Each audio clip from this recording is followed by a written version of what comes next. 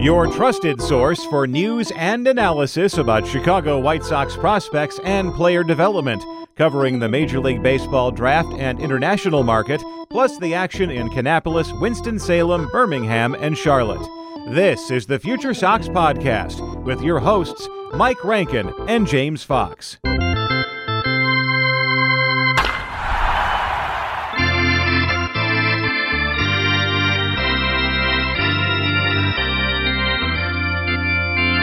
Welcome to another episode of the Future Sox Podcast. My name is Mike Rankin. I'll be your host. James Fox is alongside us as well. If you recognize the name and the title, it's because we've had this individual on multiple times, and there's a reason for that. It's because he's very talented, not only play-by-play broadcaster, but a podcast host that's really among the best. And honestly, you need to go listen to it right now. Well, of course, not right now, but after you're done here. Just Baseball Podcast, hosted by Jack McMullen, our guest today. He is also play-by-play for the Indianapolis Indians, the AAA affiliate of the Pittsburgh Pirates. Jack, it's great to talk to you. Love talking baseball with you.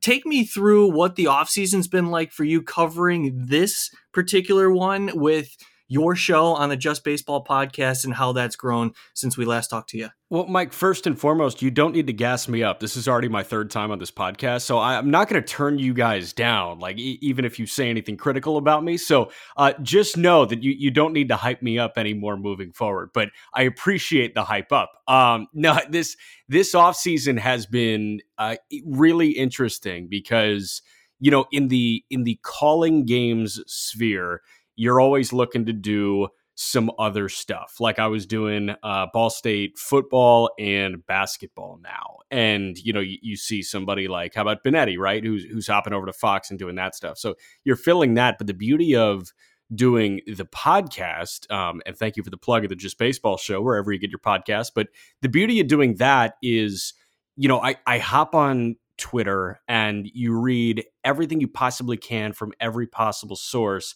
And growing up, I was the weird kid where this was my favorite part of the baseball calendar because you get to play what if all the time. And what if and playing the game on paper is very fun until the first pitch is thrown in that season. And then what are you doing, right? You're reacting.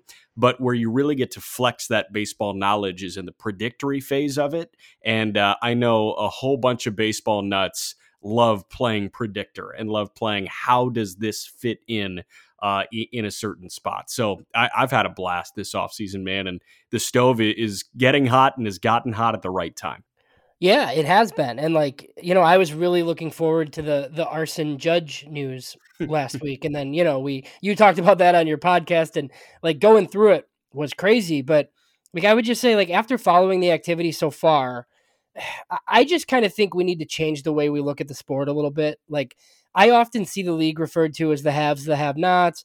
With all the money being filtered into the game, San Diego Padres in market 27 doing what AJ Preller and Peter Seidler do, I feel like it's as simple as like the haves and the won'ts. And like we always hear about the Indians and these other teams, like they can't spend like this, right? And like, look, they probably can't spend as much as some of these other clubs, but like I just said it, the Padres are market 27. So like, what are your thoughts just overall on this current landscape that we're seeing?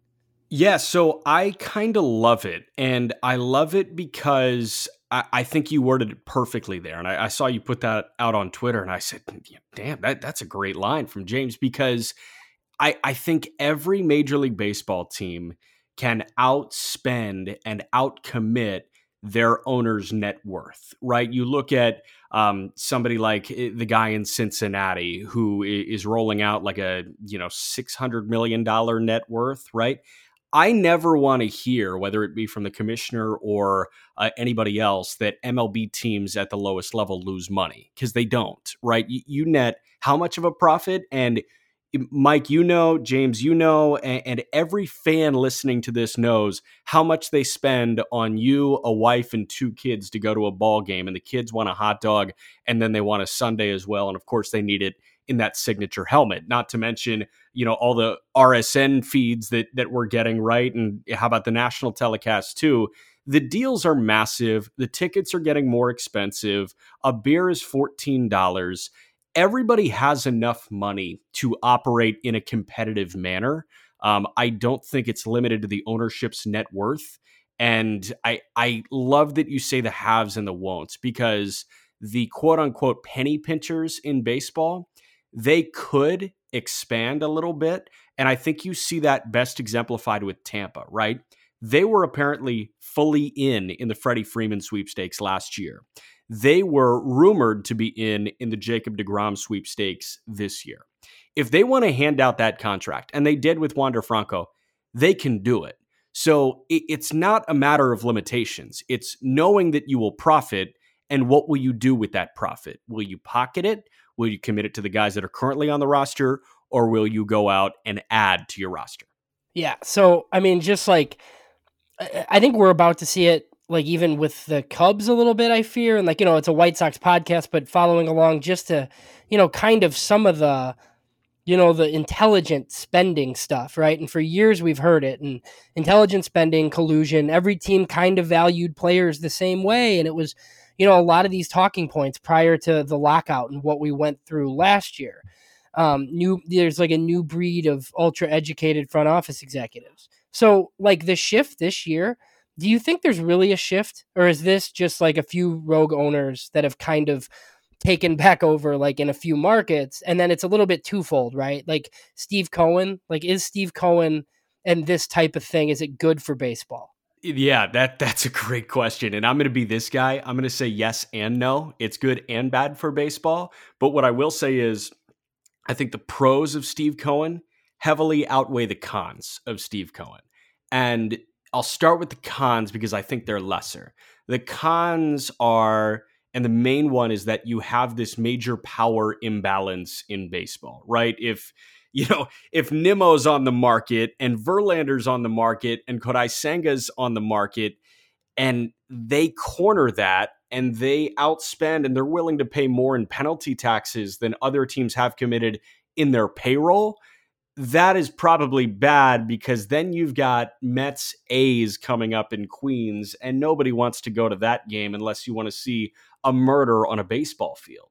And I think that is the con. And the way you best look at it if you're trying to cross sports, because I feel like a lot of people want to compare baseball to something. And the salary conversation, the cap conversation, or lack thereof, is really best tied to soccer. And what a time in the World Cup, right?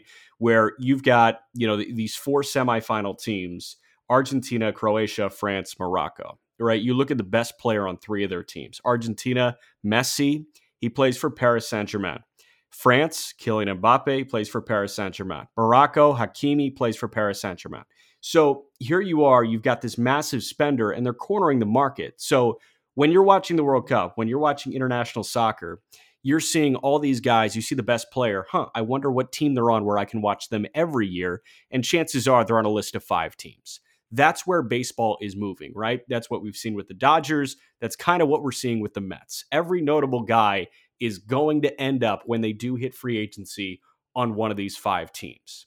Now, I'd much rather have that if there are no rules in place than a lack of commitment to doing much of anything. And I think the major pro of Steve Cohen is you've got a rich guy that bought into baseball that wants to see his favorite baseball team win.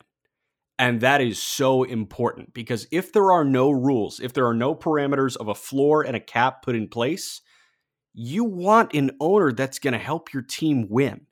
Think about how long the Mets have been second to the Yankees.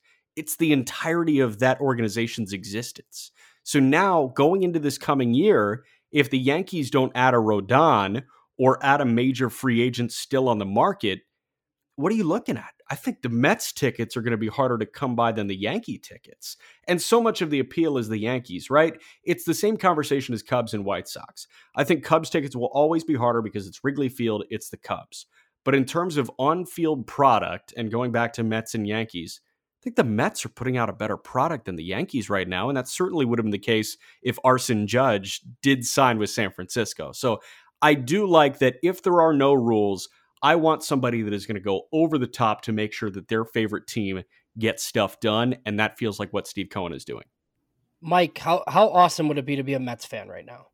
Well, leading up to the last couple of seasons, it wasn't a lot of fun, but now you're seeing somebody who owns your team willing to give the fans what they're hoping to see, and that's star-studded talent and what the owner believes can win you a championship. And isn't that the whole point of being a Major League Baseball owner, is watching your team succeed and then generate profit because of the players on the field and keeping fan interest and making them happy? And it's kind of the antithesis of what we're dealing with in Chicago on the South side. I mean, flat out, so many fans are frustrated. Now, you looked at it at a macro level, Jack, and all of that is so fascinating. I want to kind of break it down a little bit because we just went through a CBA and the luxury tax is increased by a certain percentage over the next few seasons. But you brought up the Mets. They're over $100 million over the luxury tax. Clearly, they don't care. They're going to pay the tax and all the penalties.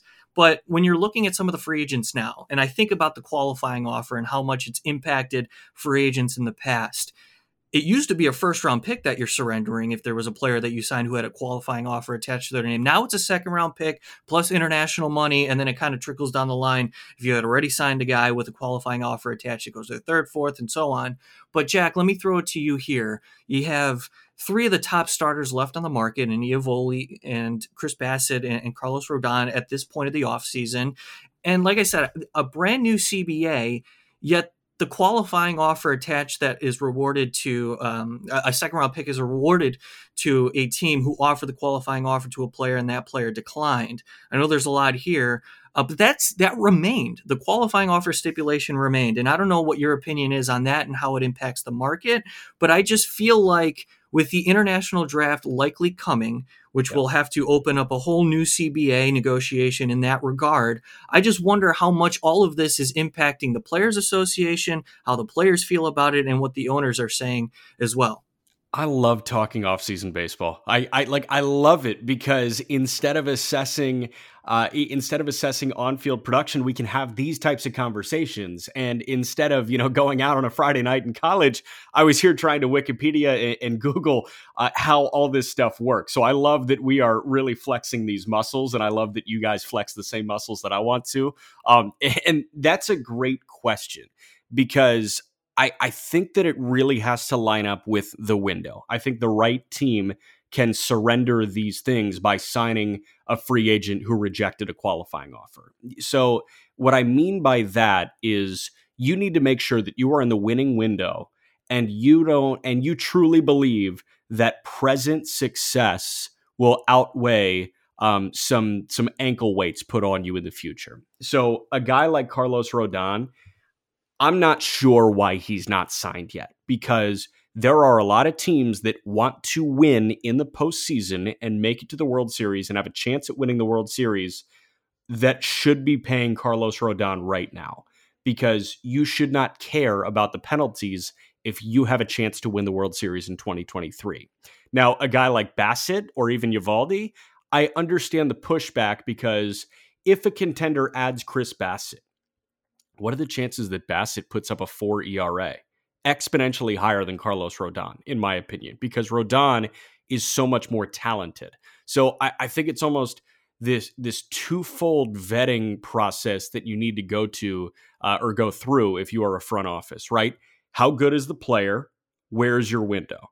And I think that there are a lot of teams within the winning window that would really benefit from a guy like Rodon, and I think would somewhat benefit from a guy like Bassitt or Eovaldi. If I had to guess the first one off the board, it would be Carlos Rodon because there's going to be a contender that just says F it and puts the chips in and doesn't care about the penalties and wants one of the best left-handers on planet Earth on their team. Yeah, so I mean, I think it does go back kind of to like the wonks, right? Like we were talking about these front office people and like, I just think it's all about the valuation, and me and Mike have talked about this often. Like, if you think Carlos Rodon is worth whatever, 6 at 150, is he also worth 6 at 150, the second round pick and the $1.5 million that comes with it and $500K in international space, right? So, like, yeah, I would say yes, like for Carlos Rodon. Like, yes, who cares? Absolutely. But if you're a team like the Cubs, in a big market where you're trying to contend, but not really, and you have a top 50 pick, like, are you giving up like the 50th pick in the draft to sign Chris Bassitt? Like, I would think no. Like for a difference making shortstop, absolutely, right? And then whatever, like then it just like changes because the small market team gives up the third rounder for Chris Bassitt. That makes a lot more sense. So I just think like it does kind of kill the market for some of these guys, even though, you know, maybe in the grand scheme of things it shouldn't, but the way front offices think kind of like does this to some of these guys. Yeah, and that's the current structure. Like, that's the nature of the beast. And Chris Bassitt, you know, it was a question to offer him the qualifying offer or not. And that's why, you know, I personally lean on the side of, if that's a conversation, don't do it.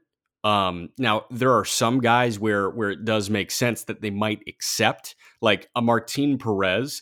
That made a lot of sense to shell him out the qualifying offer, because it would be great if you retained him and you're fine with that 1-year deal. If not, then you get compensation. But for a team like the Mets and for somebody like Chris Bassitt, when he was extended the qualifying offer, part of my mind went to maybe he should take that.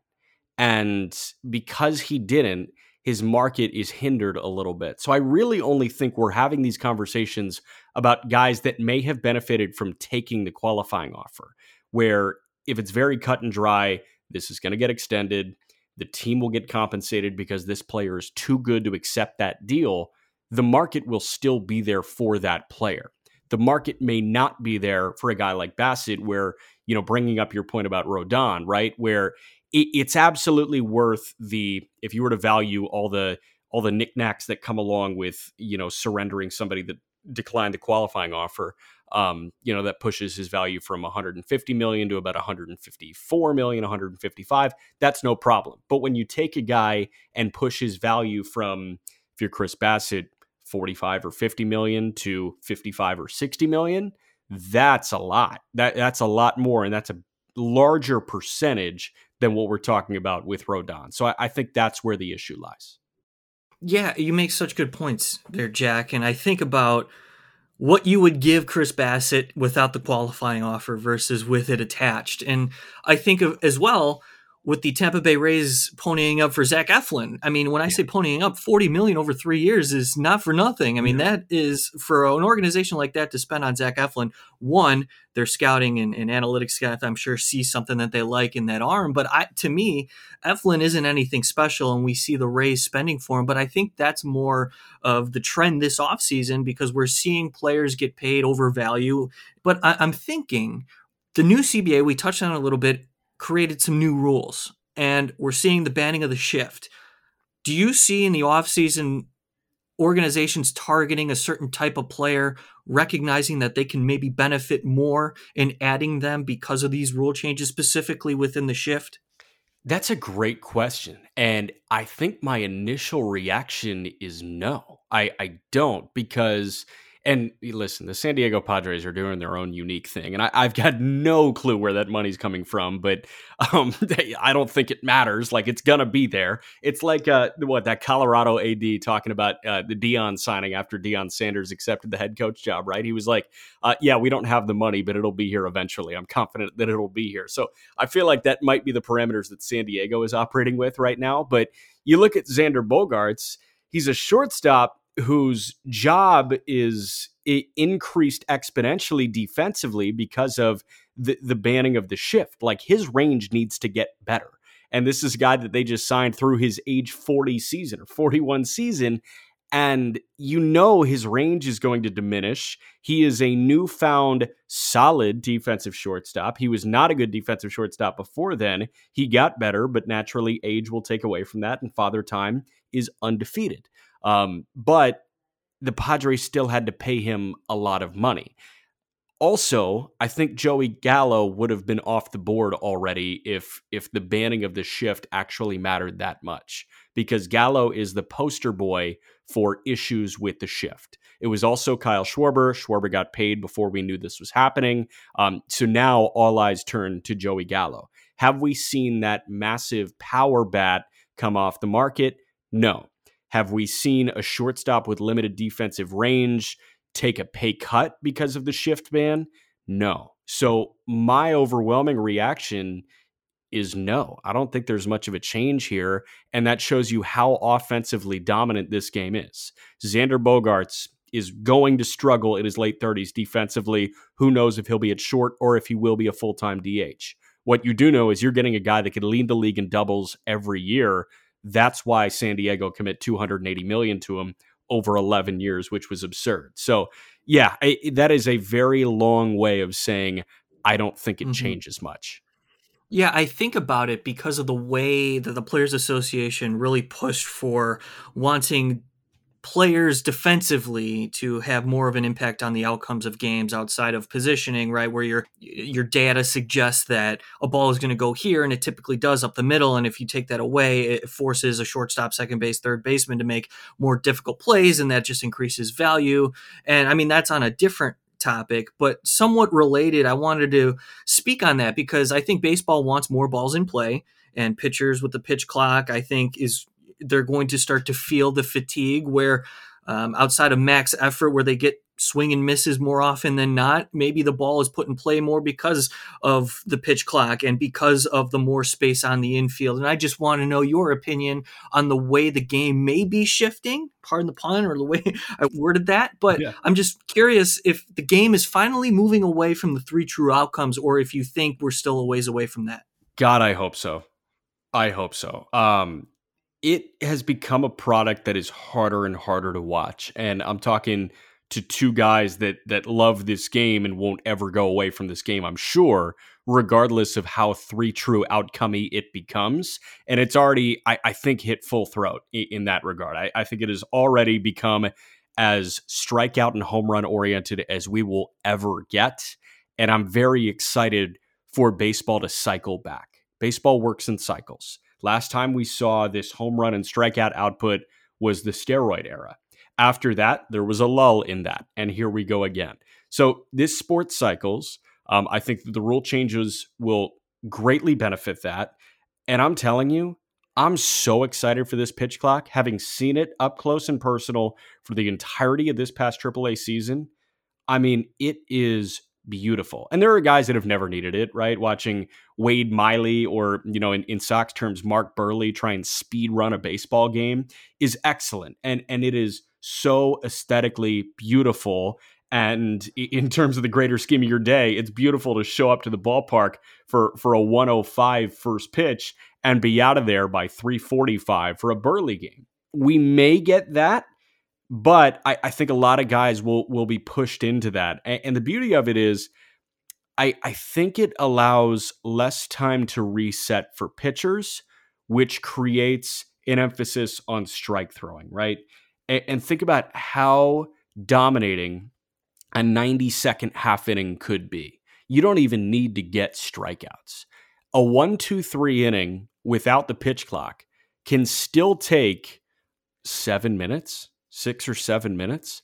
Now, a 1-2-3 inning with a pitch clock could take 2 minutes, 2.5 minutes.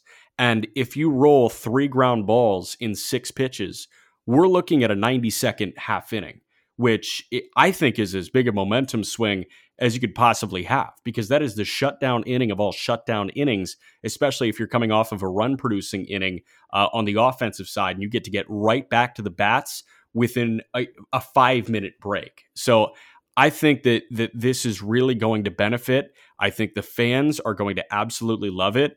My co-host Arm Layton and I went on a trip in the Deep South to watch some minor league baseball, and it was his first time firsthand experiencing the pitch clock. And I told him, we were in Biloxi.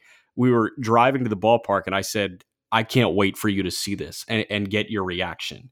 And he dismissed it because he was like, oh, it's not going to be that much of a difference. And in the 4th inning or 5th inning, he said, this is night and day. It feels like a different game. And I think that a lot of people will love how this sport changes, and I think it will result in some more balls in play. Yeah, it's good to hear. And that's what seemingly like everybody that's seen it has kind of said the same thing, even the people that didn't really think they were going to like it at first. Like we talked to a lot of minor league people, right? And they seem to echo those sentiments. So I'm going to apologize to you ahead of time. We're 24 minutes in, and I finally have to talk about the White Sox. So I'm very sorry for that. But, I'm sure you've seen it, the angst all over White Sox Twitter and everywhere else. And look, the White Sox aren't acting like the Pirates and the Reds and the Marlins and some of those teams, right? But they don't do extra. And when Rick Hahn says things like, we can't throw money at the problem. And like, I don't necessarily think that's his fault. It's how much will Jerry Reinsdorf spend. But like right now, they should emphatically be throwing money at the problem, right? So just like in this landscape, like, can they compete operating the way that they have, like their preferred strategy that they've always used? I feel like they're going to have to change here organizationally. What do you think about that? I agree with you to a certain point. So much of the White Sox fan in me has been frustrated, yes, by the reluctance to throw money at the problem. And you've got Andrew Benintendi and Conforto still sitting out there in the ether. And I think those would be wonderful additions. They're going to be a higher bill than Joey Gallo. But I would love, as a White Sox fan, if they threw 8 for 162 at Brandon Nimmo. They didn't do it. They won't do it. I think that they've made it clear, and reading the tea leaves for the last couple of months, it always seemed like they were going to be more active in the trade market than the free agent market, especially after how this season went and how the deadline or lack thereof for them went. It was obvious that they were not willing to make big splashes, but so much of the White Sox fan in me is still holding on to this optimism that I'm not sure should be there or not anymore, but the optimism that the White Sox will run out an 80 to 90 game stretch where everybody's healthy. And Luis Robert is healthy and performing the way that we know he can if he stays on the field. That Eloy Jimenez doesn't try and jump over a wall and tear a pec. That Tim Anderson stays on the field. That Yoan Moncada, is not hampered by whatever's going on, and he can reach that Yoan Moncada talent level that we saw just a couple of years ago where, the strikeout numbers are up, but the OBP is astronomically high, and he can pump out 25 homers. And the pitching, like if Giolito can get back on the right foot, and if Dylan Cease continues to ascend the way that we know he can ascend, and if Michael Kopech really leans into this, maybe final form of starting pitcher that we saw at the beginning of this year, in the front half of this year, and Lance Lynn continues to be the workhorse, there are enough pieces on this team to win the American League Central. I think every White Sox fan knows that internally, but because we haven't seen them together at any point, we keep wanting to add. We are in such great need of a contingency plan, and it feels like there's no contingency plan. There hasn't been clearly a contingency plan the last couple of years, and that's what's done them in. I mean, like on this podcast, obviously, like we talk about certain guys, right? Like I'm excited to see Oscar Colas. Like I think that teams in their window have to use prospects sometimes. Like teams like the Braves, they do it all the time, right? But the White Sox currently have one outfielder. So, like, I'm fairly certain they're going to add, like, a left-handed hitting outfielder to play left field, right? But, like, none of us know what the budget is. And there's been all these rumors about trades. What is the better path for them right now? Like, if they have no money, do you just, get somebody to play, like, whatever? Like, whether it's Joey Gallo or whoever. Like, is that a better plan than looking to see if you can spin off a Lucas Giolito and Liam Hendriks? And look, in good trades, right, they're not going to dump them for nothing. Like, you get back stuff that's beneficial and then reallocate the money. Do you think something like that is more useful, or do you just try to patch up left field, go to work in the first half and see how it goes? My mind just immediately went to, like, if you could DM or text like a Fegan or a Chuck Garfien and just have him ask Rick Hahn, like, hey, what's the budget for the outfield? Just that quick question to Hahn, right? 3 words, what's the budget? I think every White Sox fan would love to hear that answer because it would give us closure for once. But we're not going to get that answer, obviously. I don't think patching up the outfield is a good option because if we've learned anything over the last couple of years, it's that they will put a first baseman out there. And that is not something that I think any White Sox fan needs to relive after Sheets and Vaughn commanded the corners. Andrew Vaughn should be the everyday first baseman for the White Sox now that Jose's an Astro, and Gavin Sheets should DH a little bit. I don't think he should be an everyday bat because the production hasn't been there to warrant everyday at bats. But I would love if they added by adding and not adding by subtracting from the farm that we know is bottom third in baseball. I think being in tune with the farm like you guys are and do so well, you know that there's a bit more talent there than the national media and the prospect folks will give the White Sox credit for.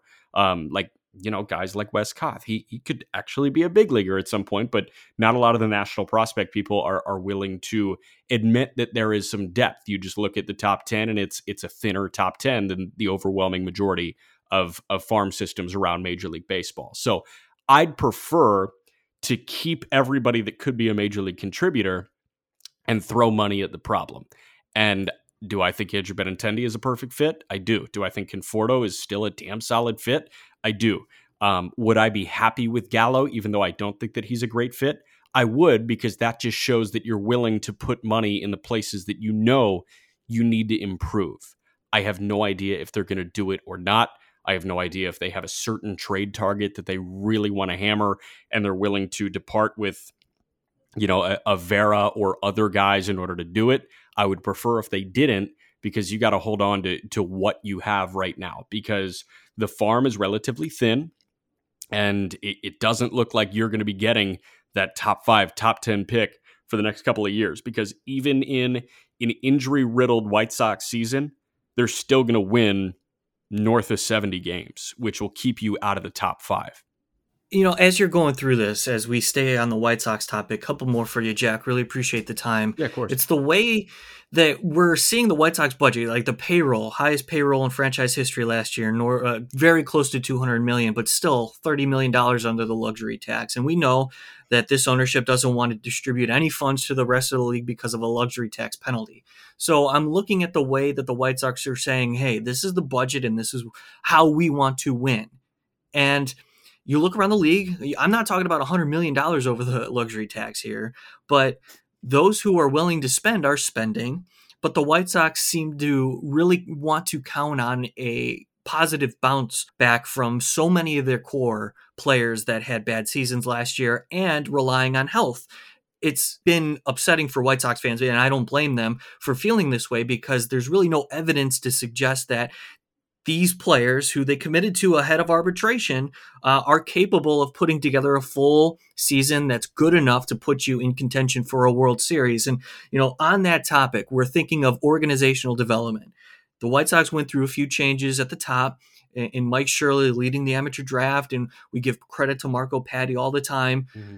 The way that they're building the organization and moving forward in biomechanics reminds me a little bit of how you are looking at the Pittsburgh Pirates. And when the Rule 5 happened, and I see that 15 players, did I get that right? Was it 15 players plucked from the Pirates in the Rule 5 this year? I think so, yeah, in the major league and minor league phase. So what does that say to you about some organizations and the way that they value building from within? I mean, you got organizations that do both in LA, and they're kind of an anomaly, but there is no small market, is what I'm trying to say, right? Like, all of these owners are capable of spending and putting money into the product on field.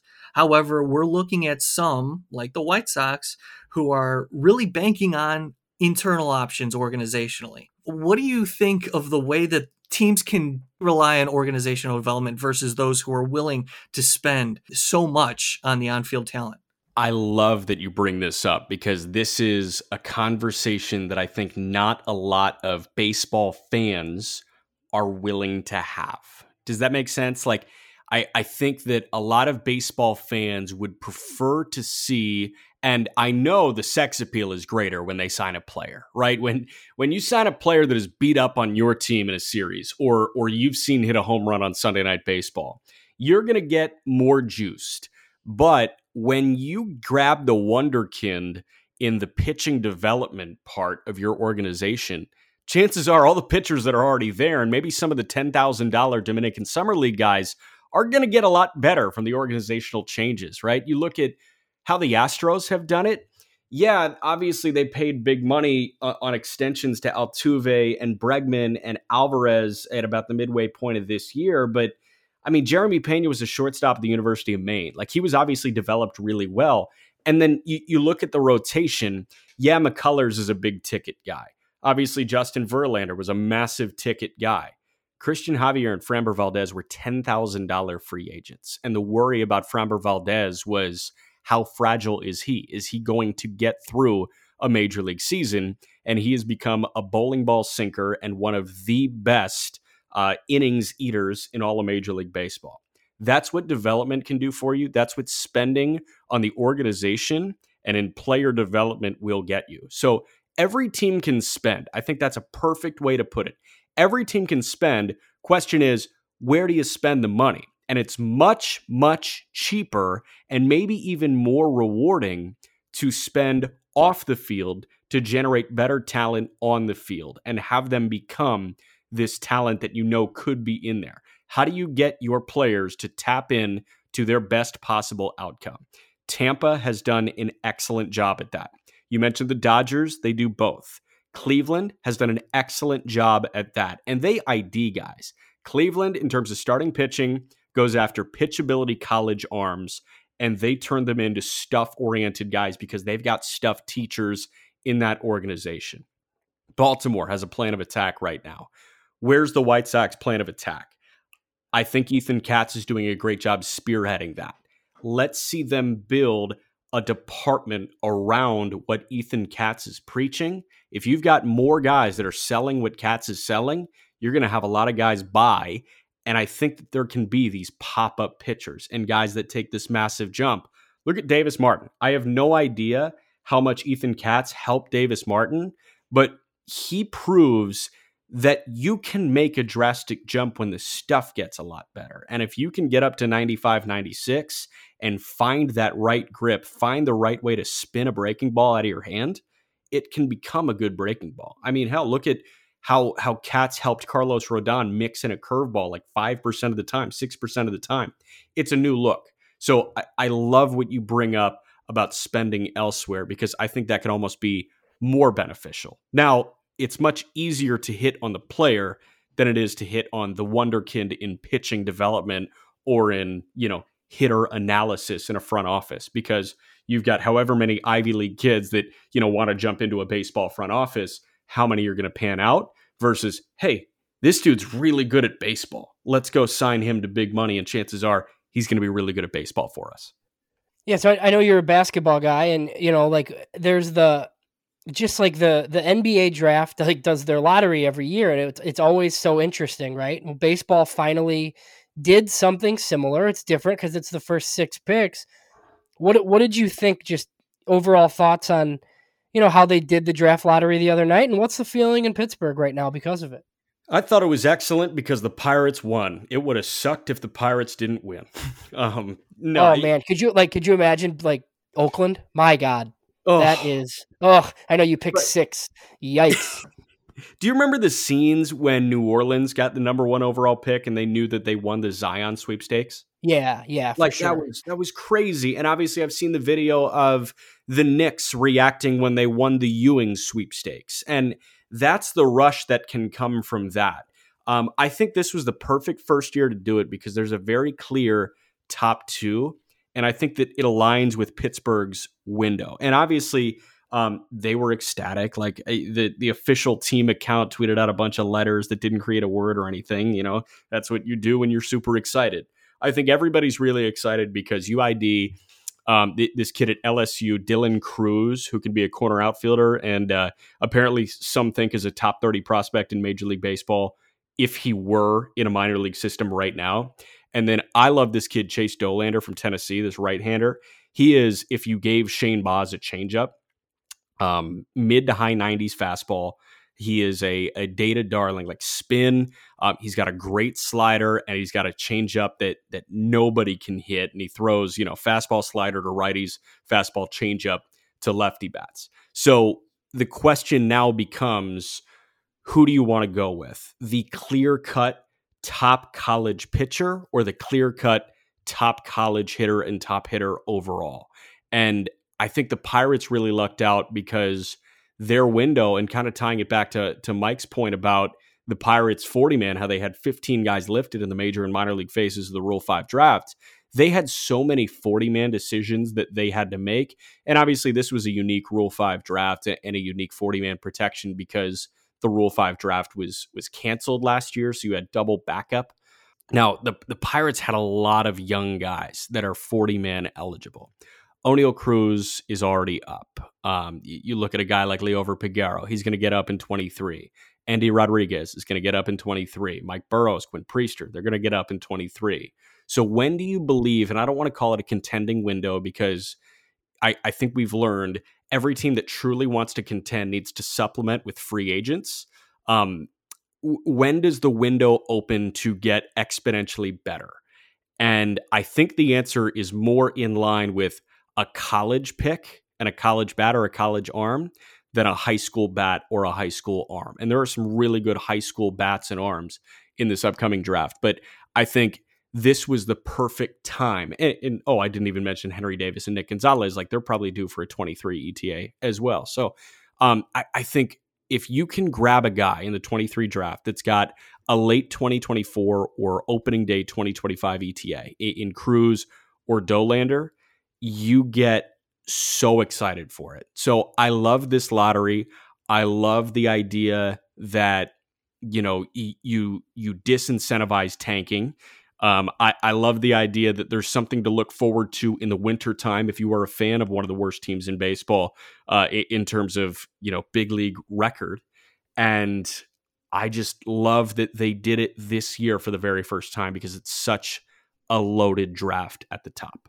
Yeah, Mike knows about my love for and like always pushing for prep players, and the one in your area is going to make some noise. I don't know if it's a clear-cut top 2 right now because I think Max Clark's a stud. So yeah, he'll be up there and discussed with, and not necessarily in Pittsburgh. I think it's Dylan Cruz in Pittsburgh, but Max Clark will be in that discussion. So it's interesting that you brought up the window or the perceived window because my last thing for you is on Bryan Reynolds and just like what do you think the Pirates are going to do here? Because he's clearly not going to sign an extension in Pittsburgh. So, like, do you do it now? Do you wait? How do you think this ends? My thought is always do it now. Do it as quickly as possible because you could be looking at the what if. What if we got a return and a guy that might pan out for us instead of just letting him walk for nothing or a pick if we throw him the qualifying offer and he clearly declines. So obviously, like, that relationship seems fractured, and hearing the comments from a David Bednar and a Ben Cherington and things like that, they say we're professionals. Bryan Reynolds is a Pittsburgh Pirate. If he's on the Pirates roster, like, he's absolutely a part of this team, and he's a consummate pro, and this is not going to impact absolutely anything. So do I think Bryan Reynolds is the Pirates' opening day center fielder? I do. I would be listening to all offers right now because I do think that you can get a lot for him. And each month that passes, less time of control is available for Bryan Reynolds. Maximize control. The Nats had to move off of Juan Soto. If they held on to him, it was going to be a big old what if. That's why I truly believe that the Angels, if they are under 500 at the All-Star break, they trade Shohei Ohtani because you will be playing the what-if game. What if Ohtani got us the greatest return for a rental ever? And I think that is worth finding out because it's very clear that a relationship like that has been fractured. And if he is going to hop on the market, he's not going to re-sign with you. So I think Reynolds has kind of made that clear. I think Reynolds' representation has made that clear. So I would say, listen, Bryan Reynolds is available. We want somebody that aligns with our window. We want a young, good big leaguer, or we want a young big leaguer that's still trying to prove themselves, and a high minors and upper minors prospect. And I think if the Pirates get exactly what they're looking for, there's no point in wasting time moving off of that. That's Jack McMullen. I mean, he told me at the beginning of the podcast not to gas him up anymore, so I don't have to because you just heard why. This man is the goods. Listen to the Just Baseball podcast if you enjoy what you're hearing. I don't know why you wouldn't. Jack, thanks for your time. As we were, as I was sitting back listening, I noticed that you talked a lot of pitching. Big fan of pitching, love to evaluate pitching. So next time we talk, I could keep you here for another hour, just strictly looking at all the pitching stuff going on in the league this year and in the foreseeable future. So Jack, you're the man. Thank you so much for taking the time today. Mike, when I was at Oak Park and River Forest High School, they took the bat out of my hands, I think, when I was a sophomore. So it was pitching, and more pitching. So I'm always ready to talk pitching with you guys, and I love talking baseball with you, Mike, and you, James. Happy to hop on whenever. Love that. That's at Jack_McMullen 11 on Twitter if you want to give him a follow again. The co-host of the Just Baseball podcast. He also does play-by-play for the Indianapolis Indians, the AAA affiliate of the Pittsburgh Pirates. Probably hear him in the big leagues sometime soon. For James Fox and Jack McMullen, my name is Mike Rankin. Thanks so much for listening to this episode of the Future Sox podcast. We release them every Tuesday. Stick with us. We'll have more White Sox focus. We gave you a break this week because we wanted to give you some time to digest everything that's going on around Major League Baseball. So until next Tuesday, we'll talk to you then.